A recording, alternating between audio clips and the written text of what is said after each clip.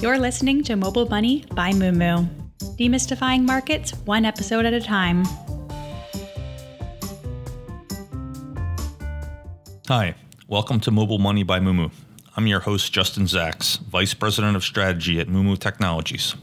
I've spent my whole career in and around financial markets. It's something I have a real passion for.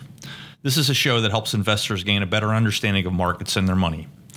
In the past, the stock market has tended to perform better during certain time periods and worse during other periods. Today, I will talk to you about the different types of seasonal patterns, why these patterns develop, what the data shows us, and how it has affected traders.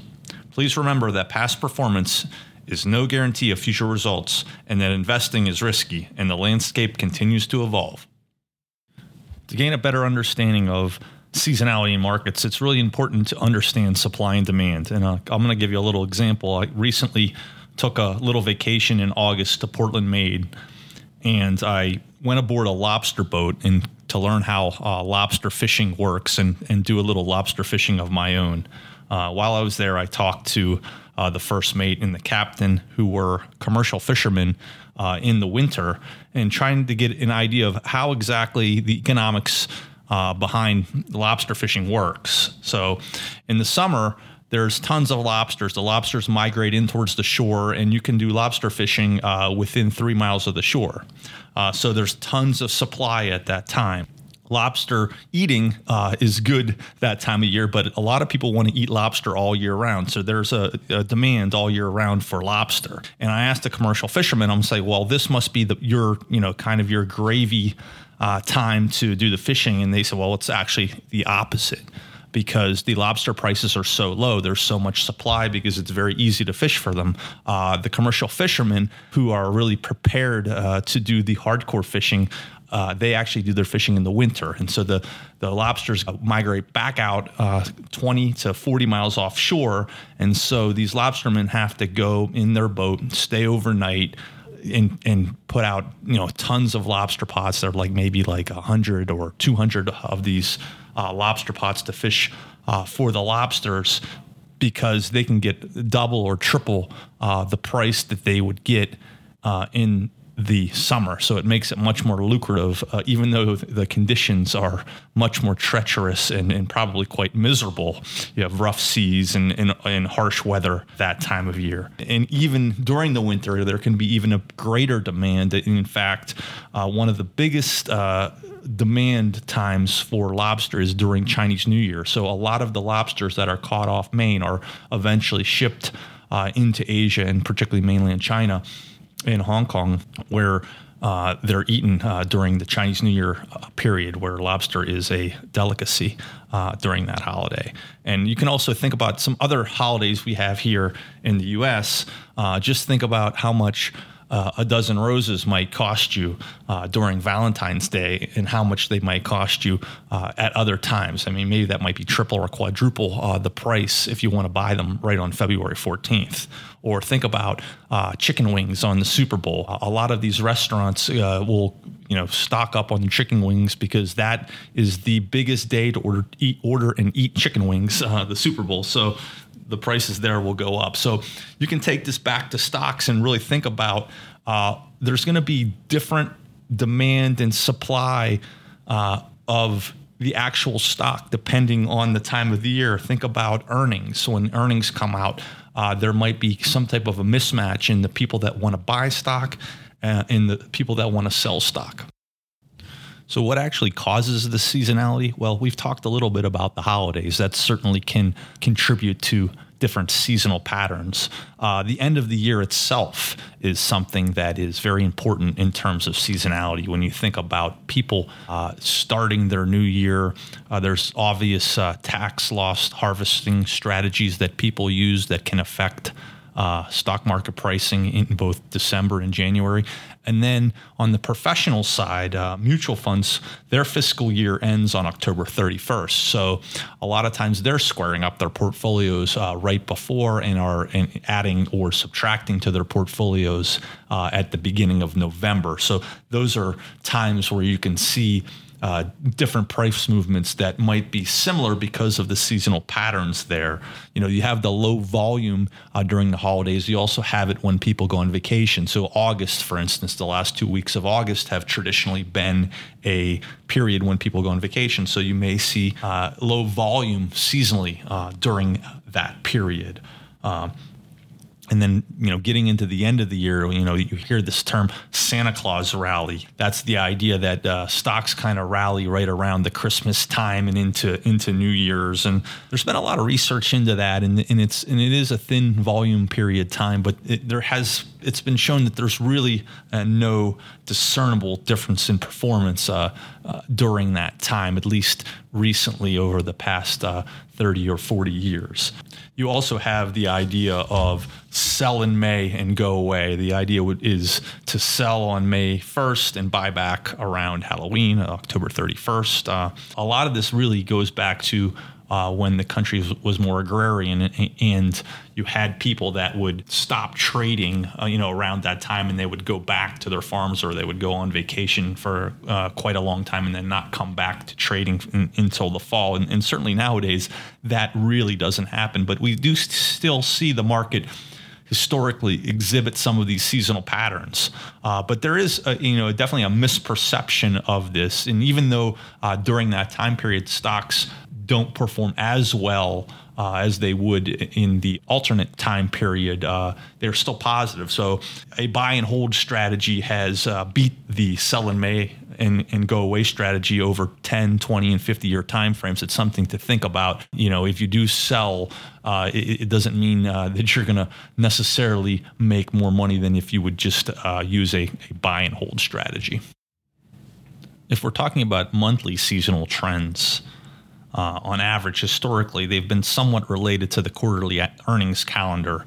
If you look at some of the best months historically over the past 90 years or so, they include July up 1.7%, April 1.4%, December and January are also very good months. And July, April, and January are kind of the months where the majority of companies are reporting their earnings. And if you look back to the second quarter of 2023, over 80% of S&P 500 companies reported an upside earnings surprise. And so those tend to build on each other, and the reporting band usually starts about 2 weeks after the end of the quarter. So for the first quarter earnings, you would see the reporting kind of start into April, mid-April. And again, April is one of those months that's one of the better performing months of the year.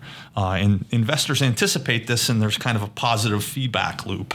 And then a lot of times the worst months come after the best months. So there's this up and then there's this down. So, February and May are also some of the worst down months. February's down about 0.1% on average over the last 90 years, and May about the same.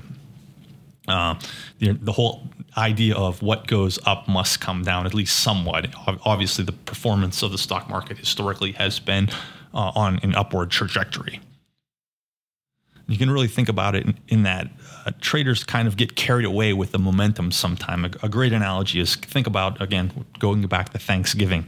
You anticipate eating that turkey and all the sides plus the dessert. Can't forget about dessert. But sometimes you get carried away and you eat too much. You regret it the next day a little bit, and maybe it takes a little bit longer to eat all those leftovers than you thought. So it takes time to digest some of those market gains. So you may see a sideways market or a down market after large gains in these types of seasonal times. What can we learn from the past? Well, let's take a journey back in our stock market time machine to find out what's happened during some of the worst months for stock performance historically. September, as I mentioned before, has been the worst performing month on average historically, and its recent track record over the last 4 years has not been pretty. If you look to just this year, the S&P 500 was down 4.9%. A lot of that sell-off came in the last half of the month after a Fed meeting where market participants really thought that the Fed is now going to hold rates higher for longer. They had thought that a rate cut might be imminent within the next 6 to 12 months. And now I think a lot of those views have been pushed out into the end of 2024 and possibly into 2025 as to when the Fed will actually cut rates. And obviously that it can wear on the discounted cash flows of a lot of companies and their valuations. But obviously this comes after an over 17% return in the S&P 500 year to date through August. So you did see a good run into September, and then September you saw again in almost 5% down move. 2022, we saw, it's only a year ago and it seems like forever, we saw a 9.3% decrease in the S&P 500. And this year's positive returns might help you forget about that year, but September 2022 was one of the worst Septembers on record. It's actually worse than 2008 in the Lehman debacle, the bankruptcy. A lot of this had to do with Russia. And again, similar to the Fed, it's like the Russian conflict had been going on in Ukraine had been going on quite a long time at that point. But a lot of market participants finally came to the realization that this conflict was not going to be quickly over in a few months, that it could go on for many years. The same as a lot of people are now realizing the Fed, in what they're doing, it's not going to be done in 3 to 6 months. Actions by the Fed take a long time to work through the system. And obviously in 2022, you saw a lot of talks about Russian oil ban, and then you saw a spike in CPI inflation during the middle of September of that year, and that really pushed things in the market a lot lower. Going back to 2021, we saw a 4.8% decrease in the S&P 500 in a year that the S&P 500 actually rose almost 27%. And here again, it was the Fed at that time talking about a taper, the buying of bonds now rolling off, the idea of quantitative tightening, worries about the economy post-COVID, worries over inflation. Even back then, people were starting to worry about inflation. It hadn't quite hit yet, but there was signs that it could pick up. You had Chinese property developers in the news, as they are now, worries over them. And at the time, Powell said inflation was tied to the pandemic recovery and wouldn't lead to a new inflation regime. And 2 years on, the jury is a little bit out on that at this point. Though it does still seem to be somewhat of a supply side problem. And finally, in 2020, we saw a 3.9% decrease in the S&P 500. Again, another blip in a huge stock market bull run. Worries not about inflation, but at that time, actually deflation. The Fed said it would hold rates near zero for at least 3 years. At that time, we can see how that worked out 3 years on. It certainly hasn't happened.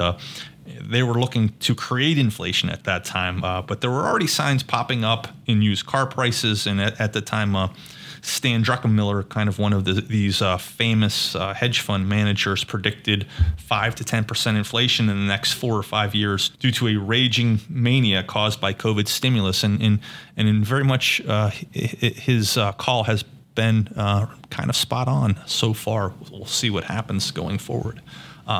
Going a little bit further back, and I mentioned this earlier, was 2008, and that was also quite a bad September. S&P down 9.1%. That's when Lehman Brothers filed for bankruptcy. That was September 15th of that year. That day alone, the S&P lost 4.7%. AIG, the insurer, was taken over by the U.S. Treasury. Washington Mutual was seized by regulators. But actually, almost all of the losses, even with all that happening, almost all the losses for the month came on one single day, the 29th of September, when the market was down 8.8%. Was one of the worst global sell-offs in 21 years, following the rejection of a $700 billion bank rescue plan by U.S. lawmakers. And a lot of these investors do see these sell-offs as opportunistic. So When these sell-offs do happen, there are willing to take a chance sometimes and see what happens. And during 2008, one of the kind of famous dip buyers was Warren Buffett. He bought $5 billion worth of Goldman Sachs investment bank preferred stock. And what you can really see is that a lot of these examples are kind of one-off types of things. It doesn't necessarily feed into September, and they could happen in any month. And so there's a question of why is September one of the worst? I mean, another example here is 2001. We had 9/11, and the stock market was down 8.2% that year. And the market didn't reopen until September 17th, and it had a 4.9% drop that day. It's the third time in history we had such a prolonged closure. And they include World War I, March of 1933 during the depths of the Great Recession. And what we saw there, not just the stock market going down very broadly, but there were certain sectors that obviously got hit very hard because of the attack itself. We had airlines, insurance companies, they were particularly hard hit. And then if you want to talk about the worst September we've ever had in the S&P 500, that is 1974, a 11.9% decrease. And here you had a lot of factors really that contributed to this. It wasn't just one. You had the end of Bretton Woods, which fixed the dollar to gold. You had a ton of inflation. You had, again, politics. Ford pardoned Nixon for the Watergate scandal, and there were worries the pardon wouldn't bring closure to the situation.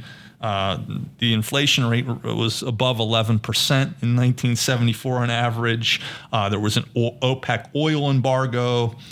Again, we're seeing history repeat itself. We've recently had OPEC Plus cut back on their production significantly, and we have some geopolitical concerns in the region as well. A lot of people are surprised when I tell them that September is the worst performing month on average historically. A lot of people think it's actually October, and October is actually not the worst month on average, but it is the most volatile, which means it has the most ups and downs, and people remember it because of a lot of the big crashes happened in October, whereas the September traditionally just has been a down month on average. Again, many of these are specific events. They're not necessarily seasonal. They just happen. These big crashes happen to happen in October.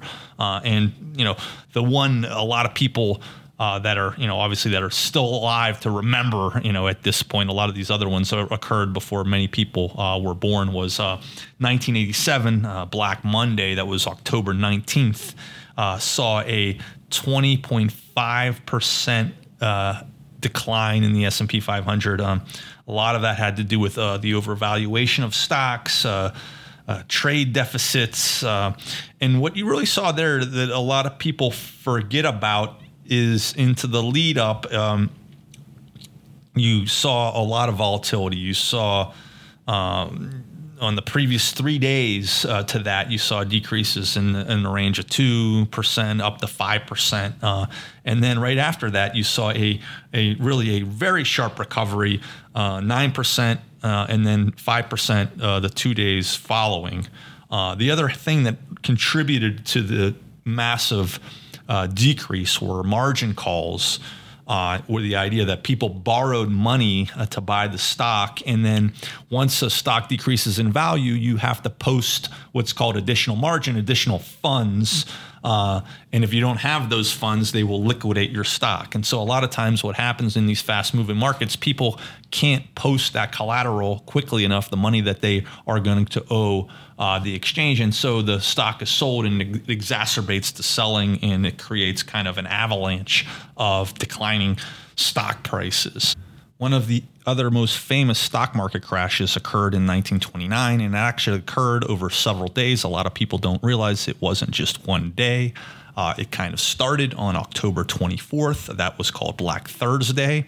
The Dow Jones Industrial Average opened down 11% that day. Back then, they didn't have the S&P 500, but it ended up closing only down 2% after a lot of the bankers placed bids to stop the free fall of the stock selling off. And then Monday we came in, it was Black Monday, the Dow Jones was down 12.8%, and then Black Tuesday down 11.7%. The total loss from October 11th to October 29th of that year was 35%, and with an over 20% drop for the month itself. A lot of it was driven by speculation and overvaluation, and we wouldn't see a bottom in the market until 4 years later in 1933. And back then, they didn't have the technology we have now, and the huge volume led to ticker tape delays where they would print out the trade. So a lot of times they would have these trades coming in hours later because the ticker tape was so slow to print out all of the trades because there was so much volume. Now we have obviously much better technology, and we also have circuit breakers. So when the market goes down certain amounts, they will halt trading for a certain length of time. And if it goes down too much, they will close trading for the entire day. Another really big sell-off that a lot of people don't know about occurred in 1907, and the NYSE declined 50%. That was due to a bank panic, and it started with an attempt to corner the copper market using borrowed money. Again, we hear talking about margin, and a lot of these crashes, margin or borrowed money is a large contributor to those exacerbated moves. And this eventually led to a bank run. And again, we've saw a bank run happen not too long ago here. Obviously not the same type of level that we saw in 1907. Banks are involved in a lot of these sell-offs. Banks hold long-term bonds on their balance sheet. The Fed has been raising rates, but recently backstopped a lot of this into the issues that we had in the spring of 2023.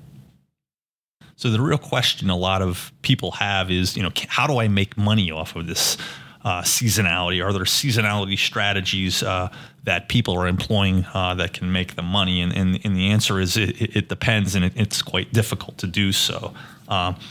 The real thing you have to think about is, how much can we take stock in a stock market performance from 100 years ago?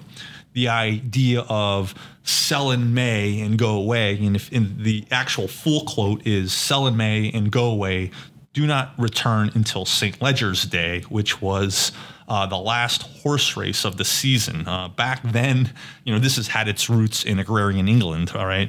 And back then, stockbrokers went on vacation for the whole summer back to their family estates in the countryside from May until September in that time frame. And so when you think about that type of thing, and it doesn't really occur anymore, and even the worst months seasonally haven't been as bad as they have been historically before then. Frequently, large declines have not occurred in September as often as they did before 1990.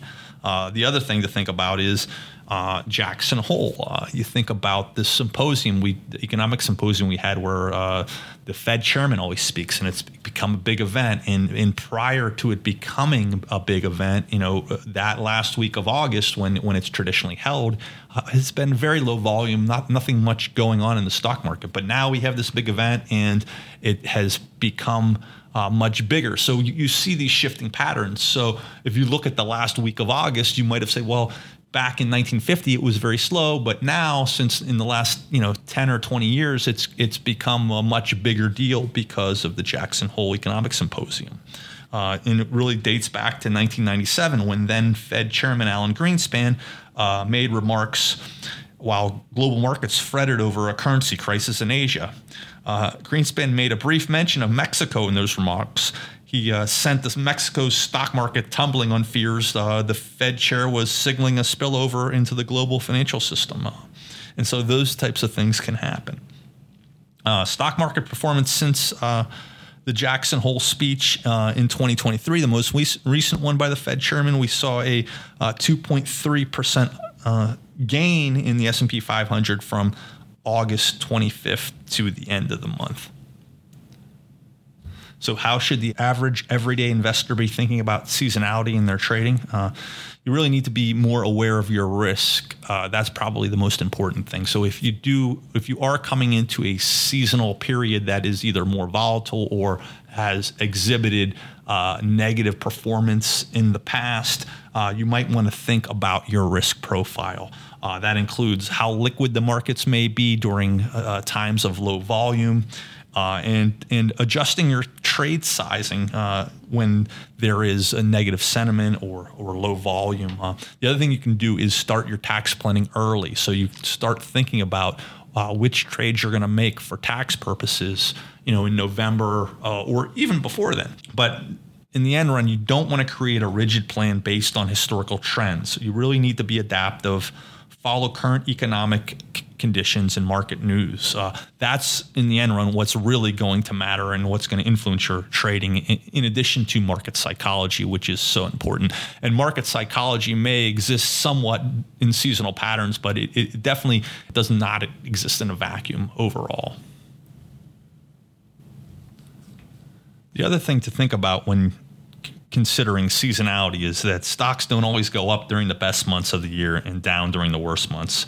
There are many instances where the opposite occur, and it's nowhere near close to 100%. September has more down months than up months. But you're really talking over the last 90 years plus. It's about 55% down months, 45% up months. Not something you want to bet the farm on. December is the opposite. It has the most up months compared to down months, but even there, only 73% up months versus 27% down months. So it's not something you can take to the bank, and it's very important to think about what your risk is and think about the individual situation you're in and the markets are in.